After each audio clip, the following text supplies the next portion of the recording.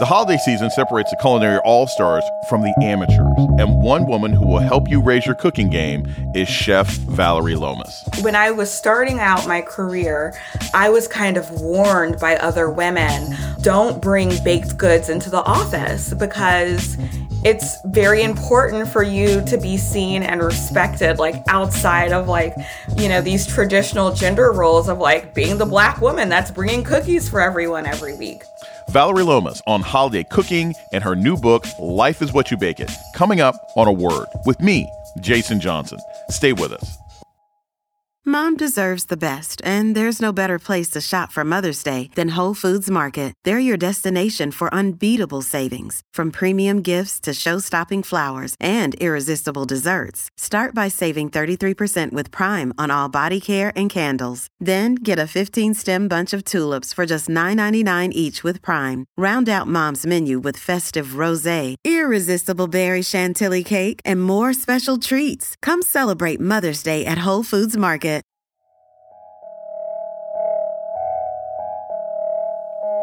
Welcome to A Word, a podcast about race and politics and everything else. I'm your host, Jason Johnson. It's the holiday season, a time for all the amateur cooks in your family and friend circles to show off. Maybe you are the person who clocks out of your 9 to 5 at a bank or a hospital or a law firm to throw down in the kitchen. Valerie Lomas was that person years ago, practicing law in New York City, until she parlayed her love of food and skill in social media into reality show stardom as a chef. Lomas won the 3rd season of the Great American Baking Show, and she has just released her debut cookbook, Life is What You Bake It, and she joins us now. Hi, Jason. Thanks so much for having me. I am really excited because I'm not like a great cook. So I want to start with this. I imagine it's kind of hard to choose. What's your favorite recipe from this book that just debuted? So I would say my favorite dessert from the book is one of those very special family heirloom kind of recipes. It's called my Granny Willie Mae's $1 Million Cake. And it's a 3-layer cake. It has this very luscious pineapple filling, and it's got a cream cheese frosting on the outside. And it's just so good. It's just something that people see that cake and they eat it and they don't stop eating it until it's gone. And the next day they call you and tell you that they're thinking about it. It's one of those cakes. Your family story is a big part of your journey as a chef. And you dedicated this book to your grandmothers. Just tell the audience a little bit about them and why was it so important for you to honor them in this book? I was born and raised in Baton Rouge, Louisiana. I'm positive that it's, my Southern Louisiana upbringing where I was surrounded by, my cousin Jato who grew strawberries and wild blackberries growing in our yard, or my grandma's fig tree or grapefruit tree. So it was very natural that all of those things would find their way into not just pies, but, cake fillings and crumbles and crisp and all that kind of stuff. But, the reason it was very important for me to both tell my story in this book, but also tell the story of these matriarchs in my family, being my mother, my grandmothers, my great-great aunt and her dinner rolls that have been passed down. It's because, when I think about my own journey, I understand that I'm standing on the shoulders of so many Black women who have come before me, who were amazing chefs and bakers.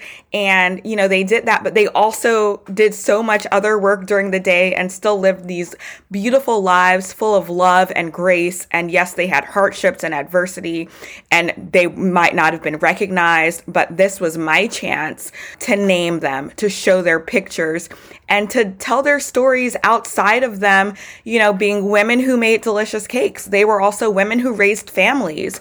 They were women who contributed to the war effort. There was so much more to them, and I wanted to paint that picture because it's a part of me. You had a life before you became the famous chef you are now. You were a lawyer, and according to your story, cooking was a big part of your final year of law school. How did being a lawyer and how did sort of cooking seep its way into your lawyer life and eventually sort of supersede it, right? When is the point where you're like, I'm dropping the law and I'm going to do this cooking thing? Yeah, so it was my last year of law school because I graduated into the Great Recession. And it's funny, people who go to law school are generally risk averse. Like, you go to law school because you want that solid job when you get out. And I was one of those people. But when things got flipped upside down and I realized I didn't have a job offer lined up waiting for me. So I started fall of my last year of law school with that happening. And then my sister, we were living in the same city at the time. We were living in Los Angeles because I was at USC, and her fiance unexpectedly passed away. So she and we moved in together, just to kind of like take care of one another. And I just thought back about all of those good times that we had during the holidays, baking, and I just wanted to recreate those moments. And it was also just a great outlet for me to express myself. So I started a blog, and it was just as a way for me to like bake with my sister, bake for my sister, because she was in residency at the time, working crazy hours. She told me she'd come home and find like cupcakes, and it made her day a little bit brighter. So that's how it started. And, eventually I did get a job and I kept going back to this blog because I just had this, kind of creative impulse that wanted to bake and wanted to document that, to share it with other people. And it was when I joined Instagram, like probably 6 years after all of this started, that I started to be a part of a larger community. And it's when casting directors started DMing me about appearing on some of these shows. And one of them stuck, which was the Great American Baking Show. And after I curried up enough goodwill at work to take 5 weeks off, I went to England. We filmed the show. I won the show, and I came back home and was like, okay, we have to like make this bigger. This can't just be like me baking in this Instagram world. I wanted it to leave outside of social media and be a part of something bigger. I got to ask this before we hit this break, because this is so key to me. What did you bake to buy off your law firm so that they allowed you to disappear for 5 weeks? Because I know that couldn't have just been an email. That had to be like, you brought a special cupcake for the partners. Like, what did you bring stuff to the office? Had they tasted your goods? Because I can imagine if no one at the firm had ever tasted your stuff and you're like, no, I've been invited to this baking show, they're going to be like, for real? No, yeah. So that's really funny because when I was starting out my career, I was kind of warned by other women, like, don't bring baked goods into the office because it's very important for you to be seen and respected, like outside of like, these traditional gender roles of like being the Black woman that's bringing cookies for everyone every week. So I kind of really separated that part of my life. But by this time, because I was, many years into my career, I did feel comfortable bringing stuff occasionally. And it was my boss's birthday like 2 weeks before, and I baked him a cake. I made him a lemon chiffon cake. And it's so funny because after I made him the cake, because I had just auditioned and I hadn't told anyone.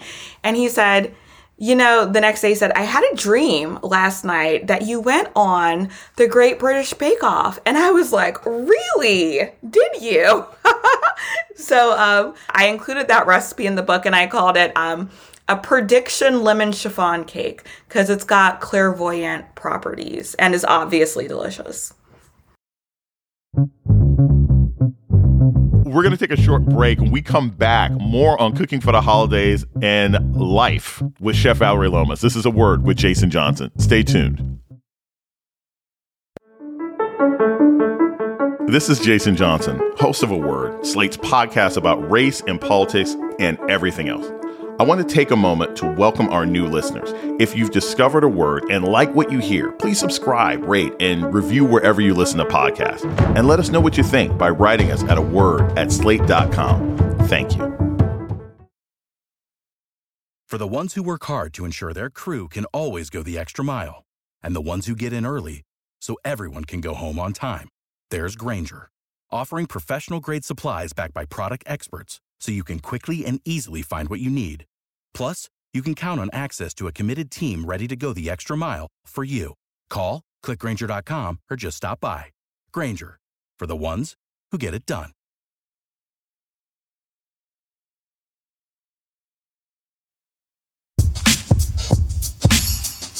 You're listening to A Word with Jason Johnson. Today we're talking about cooking for the holidays with Chef Valerie Lomas, author of Life is What You Bake It.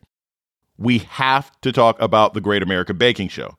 Judge Ayesha Curry announced the winner of your season. Here's a clip. I am thrilled to announce that the winner of the Great American Baking Show is Valerie. This was supposed to be like a major moment of triumph for you, right? The thing that launched you. But the finale never aired because the show was shelved after one of the judges was accused of sexual harassment. Can you talk about the moment when, like, you knew that you had won, and then later on when you know that that moment is going to be taken away because of some man's bad behavior? Like, what the heck was that like? Oh, yeah. So, because I kind of felt like the underdog most of the season. But when we went into the finale, I knew, like, okay, everyone has a clean slate, and I was going to, like, bake my hiney off, right? I was leaving it all in the tent, in the white tent that we were baking in. And when we finished, when they were like, time's up, I knew that I had won because just something inside of me knew that if I did my best, it was going to be enough. And I knew I had done my best. You know, when Ayesha Curry announced me as the winner, it was such a special moment. My mom and my sister had like flown to London at a moment's notice, like literally got on flights the next day to be there. And it's hard to even describe how special that moment was. But it was really weird because, right, this is TV land where I then fly home the next day and have to pretend like nothing happened. You know, I had kind of held in this huge secret for almost 3 months. And also being a lawyer, I was always like waiting for the other shoe to drop because, you know, you're trained to like look for what's going to go wrong. There's like, you're preparing for the catastrophe. And you know, once we finished airing, I was like, oh my gosh, like it was a relief. And then when the premiere aired, it was like, you know, I didn't think anything could like stop it. The train was rolling on. But when ABC decided to cancel the show, I definitely like went through some denial. I was like, oh, well, surely we can work out a solution, right? And I quickly learned that the decision had been made. And, you know, it was up to me to just kind of like figure out what to do with this.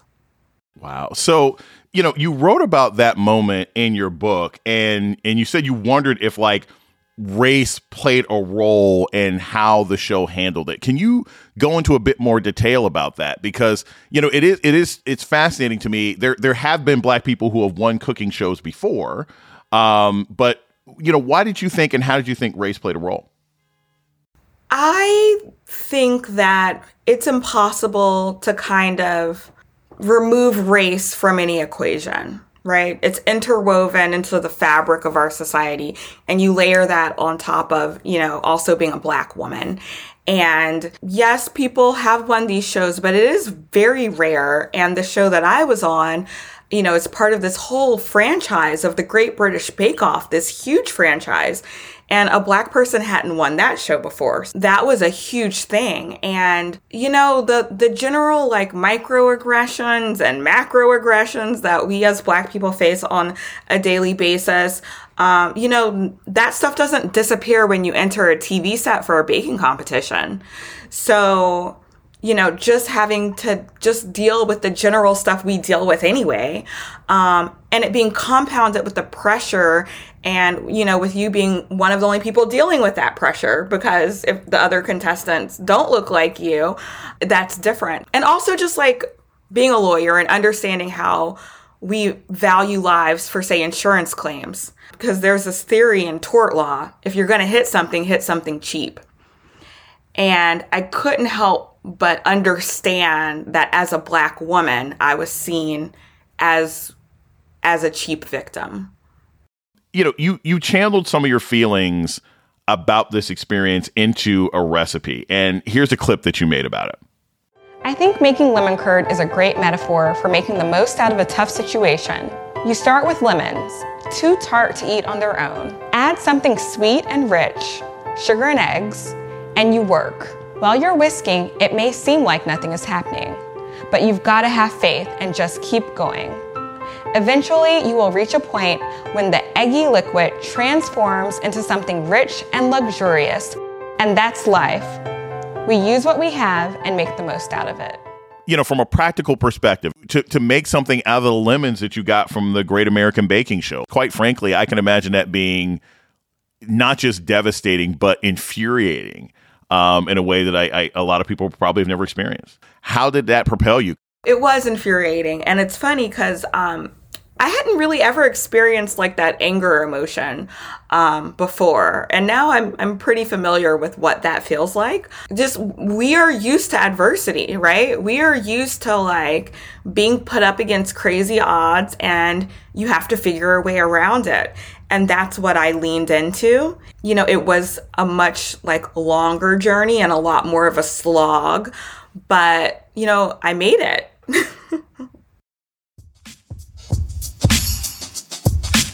We're going to take a short break. When we come back, more on cooking with love for the holidays with Chef Valerie Lomas. This is A Word with Jason Johnson. Stay tuned. You're listening to A Word with Jason Johnson. Today, we're talking about cooking with love for the holidays with Great American Baking Show winner Valerie Lomas. She's the author of the new cookbook, Life is What You Bake It. So here's something that I do understand about. I understand Thanksgiving. We just did Thanksgiving. We all enjoyed Thanksgiving. You know, I'm trying to make a good holiday dish for the rest of the year, for Christmas, for New Year's. You know, what recipes from your book would you recommend? Ooh, definitely sweet potato pie. It's like, oh my gosh, my sweet potato pie recipe. It's a little different, but it's really good. And also, I've got a bourbon pecan pie recipe. And, you know, I think we have to lean into cookie season because we're going to holiday cookie parties, we're hosting parties. And, you know, I've got a German chocolate sandwich cookie recipe. I created it for the Great American Baking Show when I was competing. I've got red velvet thumbprint cookies, which are also really good. And I've got a pecan candy cheesecake that actually won me the whole show. And that recipe is in the book. And it is so good. It's like if I've made a lot of different recipes for an event, that is the one that disappears first. One of the big challenges when it comes to, you know, chefs like yourself is like a lot of times publishers and television shows, you know, they don't know how to sell or market this well-spoken, effervescent Black woman who makes Christmas cookies, right? So, you know, my question for you is, how do you distinguish yourself in this season, in this important holiday season where people like my family would be scouring the internet looking for someone like you? How do you make sure that you stand out? Yeah, so I think, you know, universally, we all just want food that tastes good, right?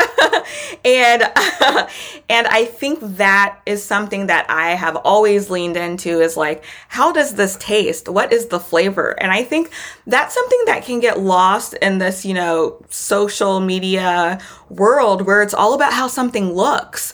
Like, yes, that's important because we do taste with our eyes first, but if something looks beautiful and you don't have the taste and the flavor to back that up, you've got problems.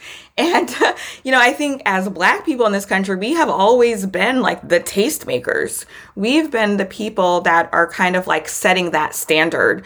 And I think you're also like tapping into this bigger question about like the contribution of Black people in this country to American foodways. And, you know, when you talk about like, well, you know, how do we market Valerie? And, you know, are Christmas cookies, is that still like Black food? And I'm like, well, yes, because it's a Black person who's making them and it's Black people who are eating them. Like, there's no way to detach myself and anything I create from Blackness. I want to make sure that we close with this because I think this is so important. especially in the holiday season. We've got our cooking, we've got our history, we've got our family, but also like the holiday season heading to the end of the year, it's a time for reevaluation. What would you say to someone who is where you were back in 2009, where their profession doesn't fit their passion and they want to make a new start? Yeah, we have one life to live and we have to absolutely make the most of it. And I think that if you have a passion and there's something that you want to be doing, don't wait for the perfect opportunity to just start doing it. Dip your toe in those waters. If this is how you're spending your time after work or before work or on the weekends, that's a pretty good indicator that it's something that you would want to do. And also, if you have a wonderful hobby that you're passionate about, that can be okay. That can be enough, right? We don't all have to turn our passions into our careers, but if it is something that you do want, just start small and see if this is really how you want to devote your time.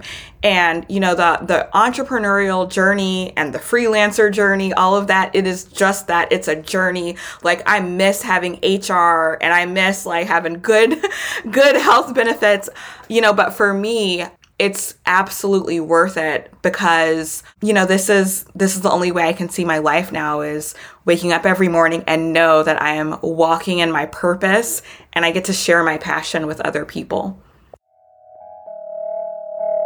Valerie Lomas is a chef and the author of Life is What You Bake It. You can follow her on Instagram at Foodie in New York, FOODIEIN, spelling out New York. Thank you, Jason. And that's a word for this week. The show's email is aword@slate.com. This episode was produced by Ayana Angel and Jasmine Ellis. Asha Saluja is the managing producer of podcasts at Slate.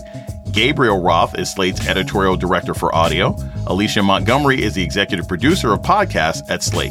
June Thomas is senior managing producer of the Slate Podcast Network. Our theme music was produced by Don Will. I'm Jason Johnson. Tune in next week for A Word.